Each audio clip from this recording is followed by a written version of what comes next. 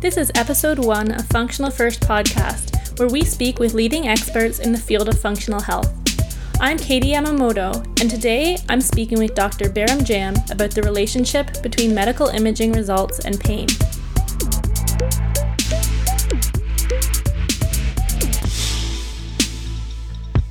Welcome, Baram. Hello. Would you like to introduce yourself? Sure. My name is Baram Jam. I'm a physiotherapist for the last 25 years. And I went to the University of Toronto. That's when I graduated with my bachelor's. Then I went to Australia, did my master's a number of years later after I did all my manual therapy here in Canada, because I decided there must be more. So Australia was absolutely a fantastic learning experience. I tell every physio, go to Australia if you get a chance. And then I came back here. I started teaching a lot of courses and doing more research, and I did my doctorate at Andrews University in Michigan. And here I am. Well, thank you for joining us here today. Can you share with us some more about your evolution as a clinician? I remember when I graduated from university, my ultimate goal was to learn to do manipulations, the cracking, because I remember asking my prof in my final year, when do we get to learn to manipulate or crack? There was this obsession I had with cracking. And then when I did my level courses, they were called EV series at the time, they said, no, after E1, V1 you can, after E2 you can't. You got to go to all the way to V4 in order to learn to do this. So I went through the entire program to eventually learn to do the manip, and I learned it. And I said, really? That's all there was? So I went to Australia and I did my master's in manipulation. And still I wasn't impressed. I mean, it's not like I got any magical results. It was this obsession that I had with learning to specifically manip the spine. And nothing really happened from a clinical point of view or from a personal growth point of view. Then when I did my doctorate also, and it was on classification of low back pain, I did so much research and concluded that, yeah, manip was no better than any other technique. In fact, when I got introduced to Brian Mulligan concepts when I was in Australia, that was far more revolutionary for me than any manip that I had the obsession to learn. And I would say that's been my thing. And what was brilliant about Brian Mulligan and Mackenzie, that I've done my Mackenzie credentialing to, was they both promote patient independence and to promote patient to become have self-efficacy. And that's been my evolution. So I went from fixing people with a magical manip. Now my ultimate goal is to teach people how to fix themselves. So it's actually a 180.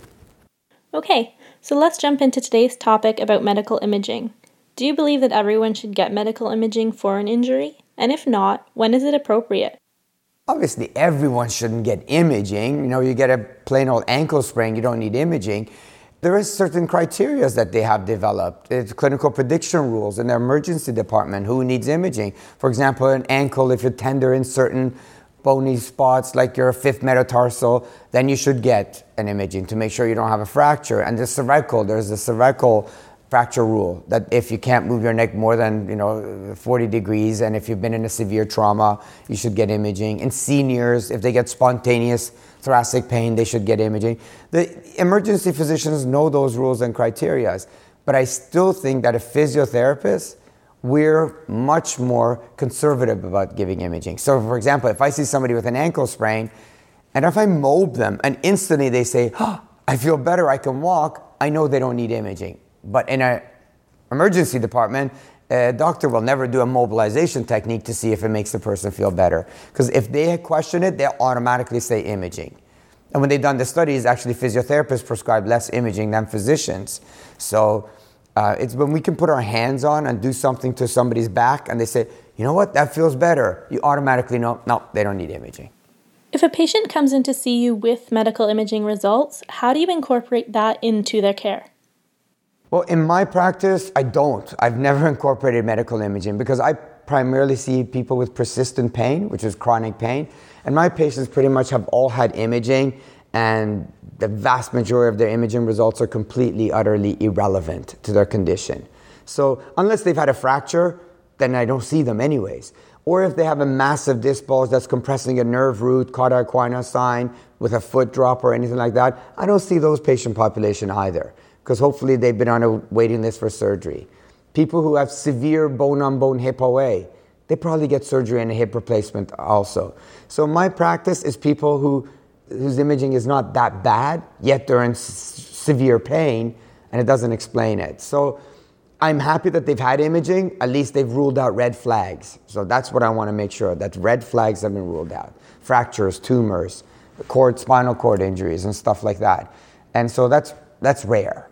So in my practice, imaging doesn't help me other than gives me the assurance to say, okay, red flags ruled out, I can treat you just from a physio point of view now.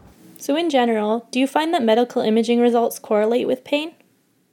There's certain conditions where medical imaging does correlate with pain. When people have severe knee OA, like medial joint line OA, and they happen to have pain in their medial joint line and they don't respond to physio and exercises or bracing, then it does. They may benefit from a knee replacement. There's other people with hip osteoarthritis. It's severe. It's pretty much bone on bone. I've tried my physio. We go for 6 weeks. And after several months of exercising, there's no difference. I say, you need a hip replacement. And they get it, and the surgery is extremely successful.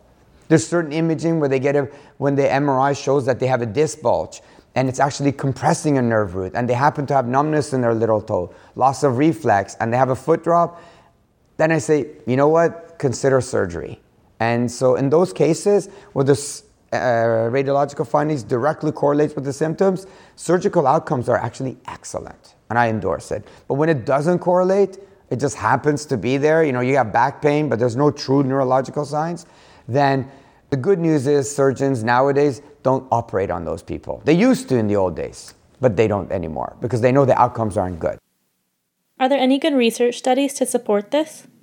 There's actually quite a lot of good research studies right now. When people don't have neurological signs, true myotoma, dermatoma loss, no surgery, whether it's neck or back. Because when they've done surgery on patients just for the purpose of pain doesn't get better. They do surgery for the purpose of preventing progressive neurological loss. And doctors have become quite good at telling patients that. We're doing surgery not for pain. When they do surgery for the spine, it's to prevent further nerve damage.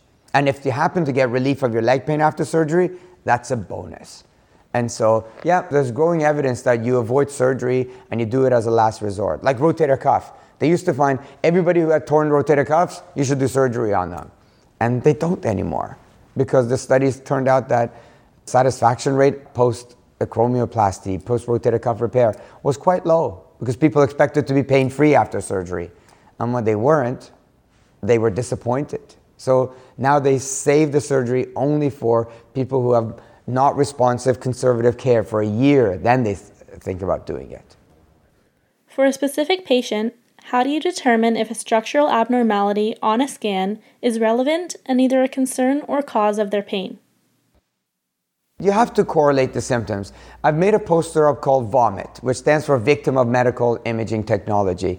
This is when patients are told they have certain things wrong with them based on imaging, and they become a victim, meaning, oh, woe is me, I have this bad thing on my X-ray, MRI, CT scan, and it's irrelevant. And there's another acronym, it's called BARF, B-A-R-F, which stands for Brainless Application of Radiological Findings.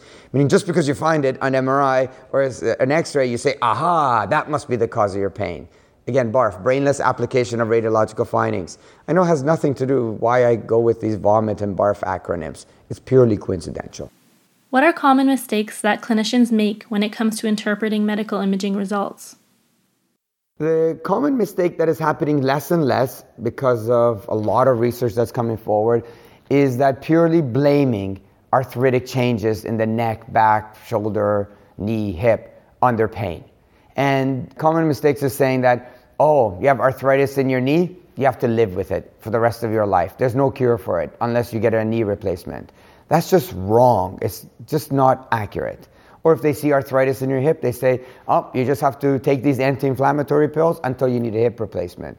It's wrong. It's just not true because there's no shortage of people who have severe hip OA and have no pain. Or would they have pain in one hip and then they take x-rays of both hips, they show they have more arthritis in the opposite hip that has pain-free versus the side that has the mild to moderate hip arthritis. So there's repeated evidence from our patients and from research studies that most radiological findings are irrelevant. Can you give us some more examples of findings that may be irrelevant? Pretty much every single patient that I see with neck pain tells me that they have arthritis in their neck or they've been told they have degenerative changes. And then I tell them, do you know what percentage of the average adult population has degeneration in their neck, on their x-ray? And they say, no. How many? I say 98% of people have arthritic changes in their neck and have no pain. 2% of people are freaks of nature. They have no arthritis in their neck when they get an x-ray. And I said, you know what? At what age this degeneration starts at? For example, in low back pain studies that they've done, at age 20. So I say, are you over 20? They say, yes. Then you have arthritis. Just accept that. It's the normal thing. It's not a cause of any alarm. But when the doctor has told them that your neck pain is from arthritis in your neck, it's really hard to change that because a doctor in a lab coat has told them that. So it must be true. A doctor in a white lab coat has told them that they have a disc bulge in their back.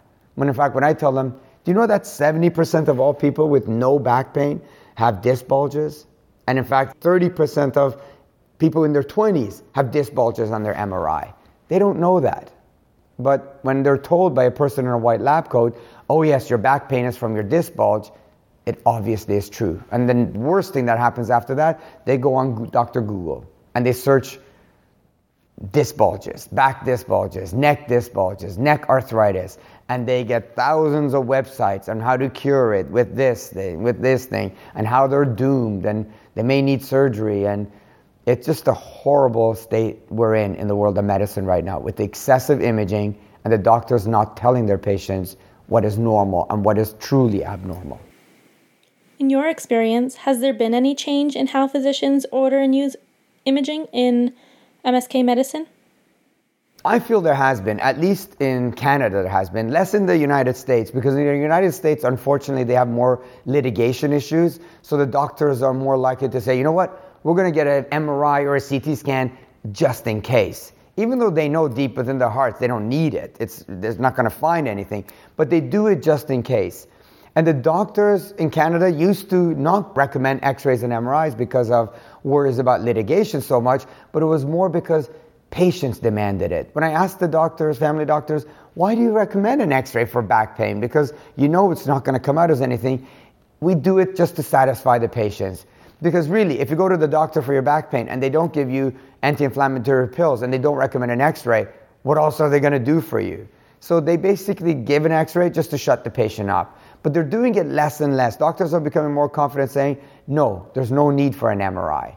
And even at the University of California, at the Mayo Clinic, they have now strong regulations that avoiding giving MRIs on people with acute low back pain.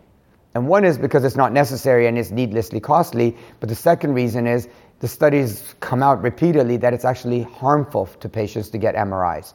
Not because of any damage that an MRI does, because of the psychological impact that it has. Because the studies show people who get MRIs versus those who don't get it, a year later, they're worse off than the counterparts. But it doesn't matter if they got the MRI. When they do the studies and don't tell patients or their doctors of the MRI results, they have better outcome compared to the ones who got the MRI, but the doctors, the family doctors and the patient were told about the MRI results. Do you think with the amount of medical imaging that there is an impact on the healthcare system? Yes, there is. And unfortunately, it's gotten worse and worse. Because the amazing thing is, in the last number of decades, say in the last 30 years, let's just talk about low back pain. The treatment of low back pain has increased exponentially, literally. Meaning people rarely got treatment for the back pain. Now we have rehab clinics opened up in every block. Chiropractic use of low back pain has increased dramatically. Massage therapy use of low back pain has increased dramatically. Physiotherapy use of low back pain increased dramatically. Acupuncture has grown dramatically. Naturopathic treatment of low back pain has increased. For a while, for a few decades, surgical treatment of low back pain had increased dramatically. Now it's on the downhill again, which is positive, at least in Canada. In certain countries like in the US or India and stuff where they still do surgery but for financial purposes, it's actually on the rise. So the amazing thing is medicinal use for low back pain has increased dramatically. OxyContins and all kinds of opioid usage has increased. But the unbelievable fact is in the last 3 decades, disability rates for low back pain has actually increased also. You would think with all these interventions that we've had, it's treatment, with all the treatments that we do, low back pain disability would have decreased. It hasn't. Not only hasn't it stabilized, it has actually increased. And I blame over-medicalization of low back pain. And the ultimate culprit is, one of them is radiological findings, and it's even healthcare providers. We're over-medicalizing neck pain and back pain. We're trying to find the exact structure of fall and telling people, oh yeah, your neck hurts because of XYZ, this structure. Your back hurts because of XYZ. And thanks to the invention of Google and the internet, it's made things a lot worse. And therefore, it's been disastrous from a disability point of view. Because when people believe they have something wrong with them, and the internet proves it, and their healthcare providers give them the same explanation, the cause of your neck or back or shoulder pain is because of this X, Y, and Z, they do a lot worse. However, when a farmer in Bangladesh hurts their back, they get up, they go plow the field the next day. They don't have the option of getting radiological findings. Guess what? They recover a lot faster. So in your experience, what are patients' thoughts and attitudes towards imaging? Patients want to get imaging because they feel it'll finally give them an answer to what is wrong with them. And they're so upset when it takes 3 months in order to get an MRI for their back. And meanwhile, I'm rolling my eyes. You don't need an MRI of your back. But they find that once they get an MRI, then they'll know exactly what to do with them. When in fact, I tell my patients, it makes no difference whether you get an MRI or not, because you don't have nerve root compression findings. There's no damage to your nerves, which is wonderful. I tell them the only time I recommend you getting an MRI is if you need surgery. And obviously you don't need surgery. And people say, yeah, I wouldn't get surgery anyways. So why are you so adamant about getting an MRI? I don't tell them this. I say, I only recommend an MRI if I suspect somebody has a tumor, for example. But I don't use the tumor word on my patients because that would send them off in a panic. Oh, I need an MRI to see if I have cancer. I mean, that's extremely rare, and there's certain signs we look for if there's a risk of that. Put it this way, I've never had a patient in my 25 years with a tumor. So as a patient, if I've had a scan that shows abnormal findings, should I be worried? Well, it depends what the abnormal findings are. I mean, if it shows that you have a spinal cord compression and you've lost bowel and bladder function, or you can't feel your feet and you can't walk because your walk, as we said, call it ataxia, then yes, it's emergency medical care that you need. But I've never seen that. People in emergency departments see it once in a while, which is true spinal cord injury, but it's so rare. So I'm going to say, no, you shouldn't be worried.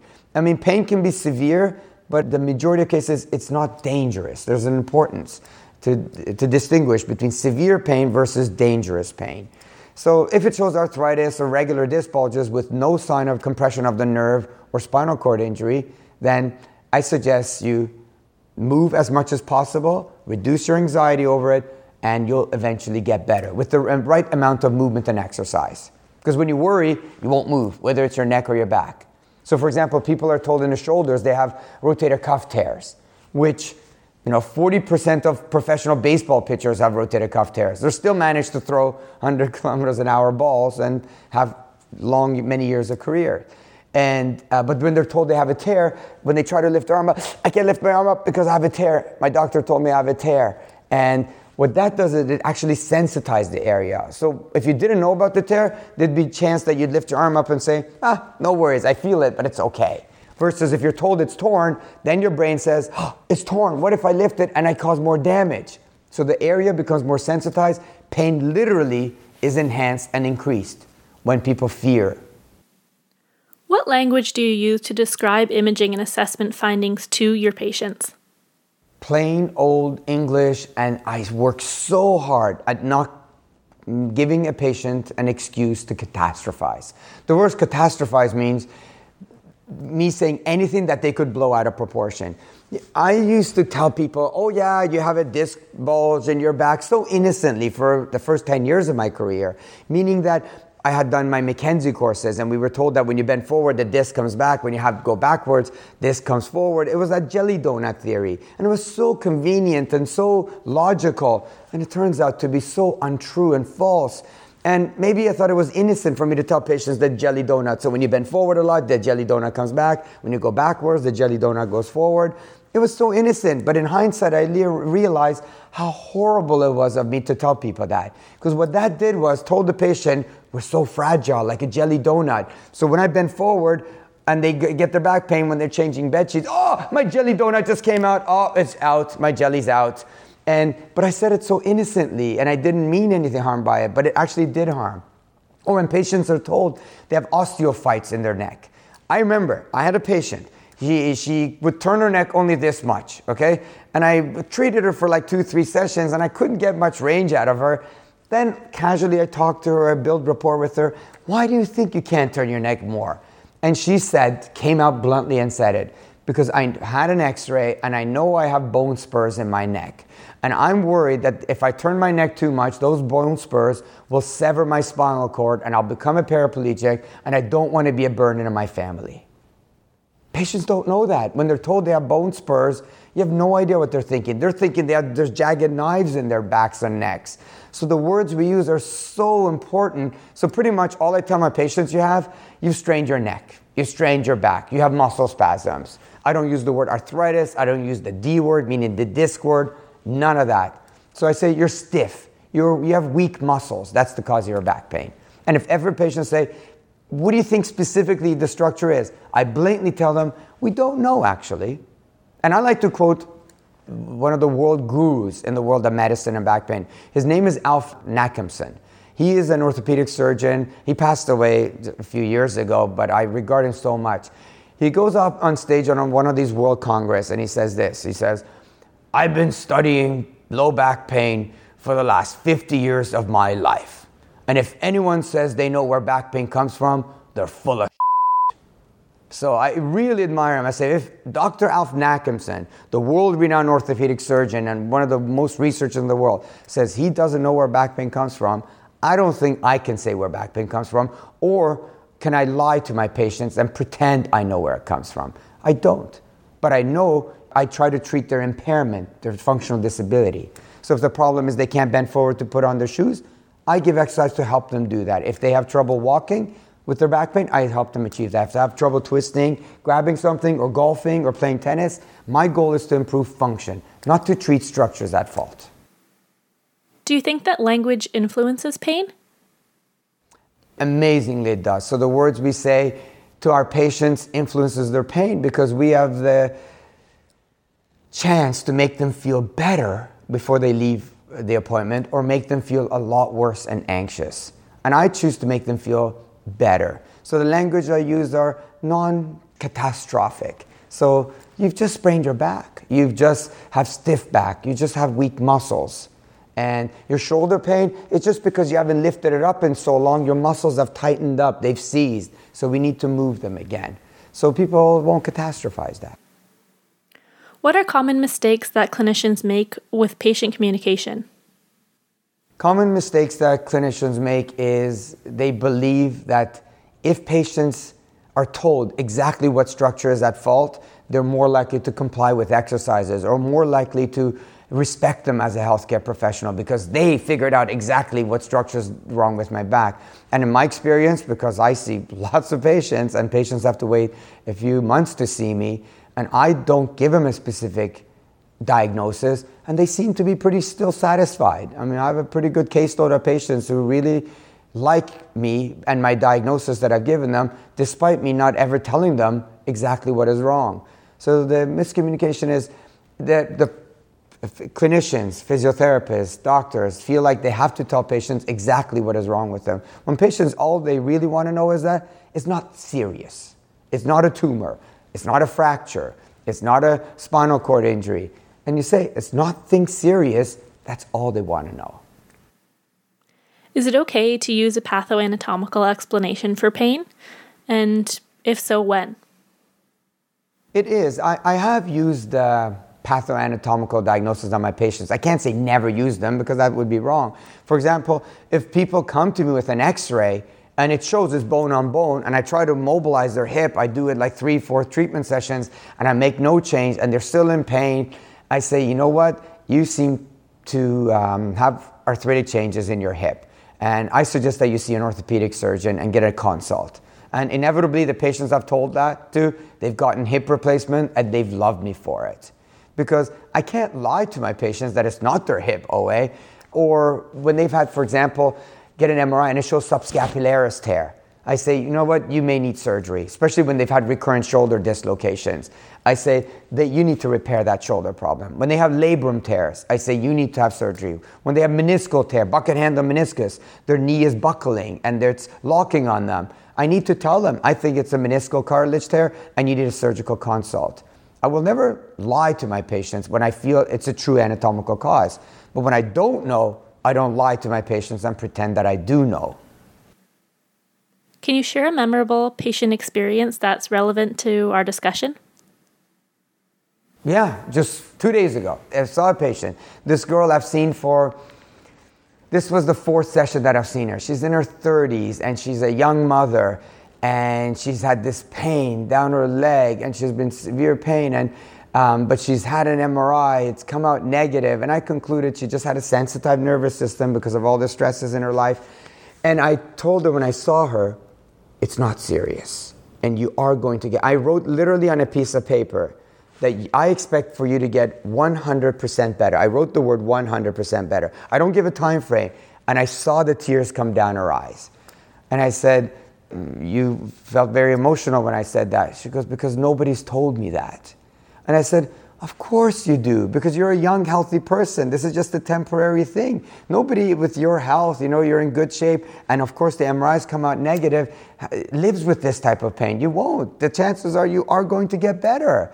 And she just wanted to hear that, and nobody's ever told her that.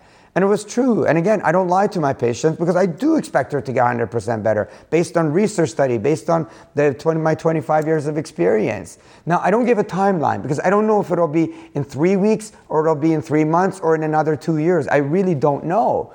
But she will get better. And when people believe they will get better, of course they will get better faster. That's been shown in studies repeatedly, again and again. When a physician tells a person with back pain, you are going to get better, their average absent days, sick days was 14 days of absenteeism. When the doctors did not tell them those simple words, you will get better for acute low back pain, it took them 33 days to get better. It was almost more than double the times of work absenteeism. And the only difference was the doctor telling them that you will get better. So I make a point of telling my patients they will get better and writing it down on a piece of paper. If I know they're going to get better, but in conditions that I don't know, like for chronic WAD, whiplash-associated disorders, I don't know, because those are different. When I know they have psychosocial issues, I will say they will get better functionally in life if they follow the protocol. I will say you will get stronger. You will increase your walking tolerance. And so whatever I think they will improve in, I will tell them that. Okay, can you tell us about your book? I wrote a book called The Pain Truth about 5 years ago now, and I'm happy to say it's sold thousands of copies right now, and mostly in the hospitals that deal with chronic pain and in chronic pain centers. And the purpose of the book was is to reduce people's anxiety about their pain. And there's numerous research studies, and this is all the works of Lorimer Moseley and David Butler, and a book that I strongly endorse, more than my book. It's called Explain Pain.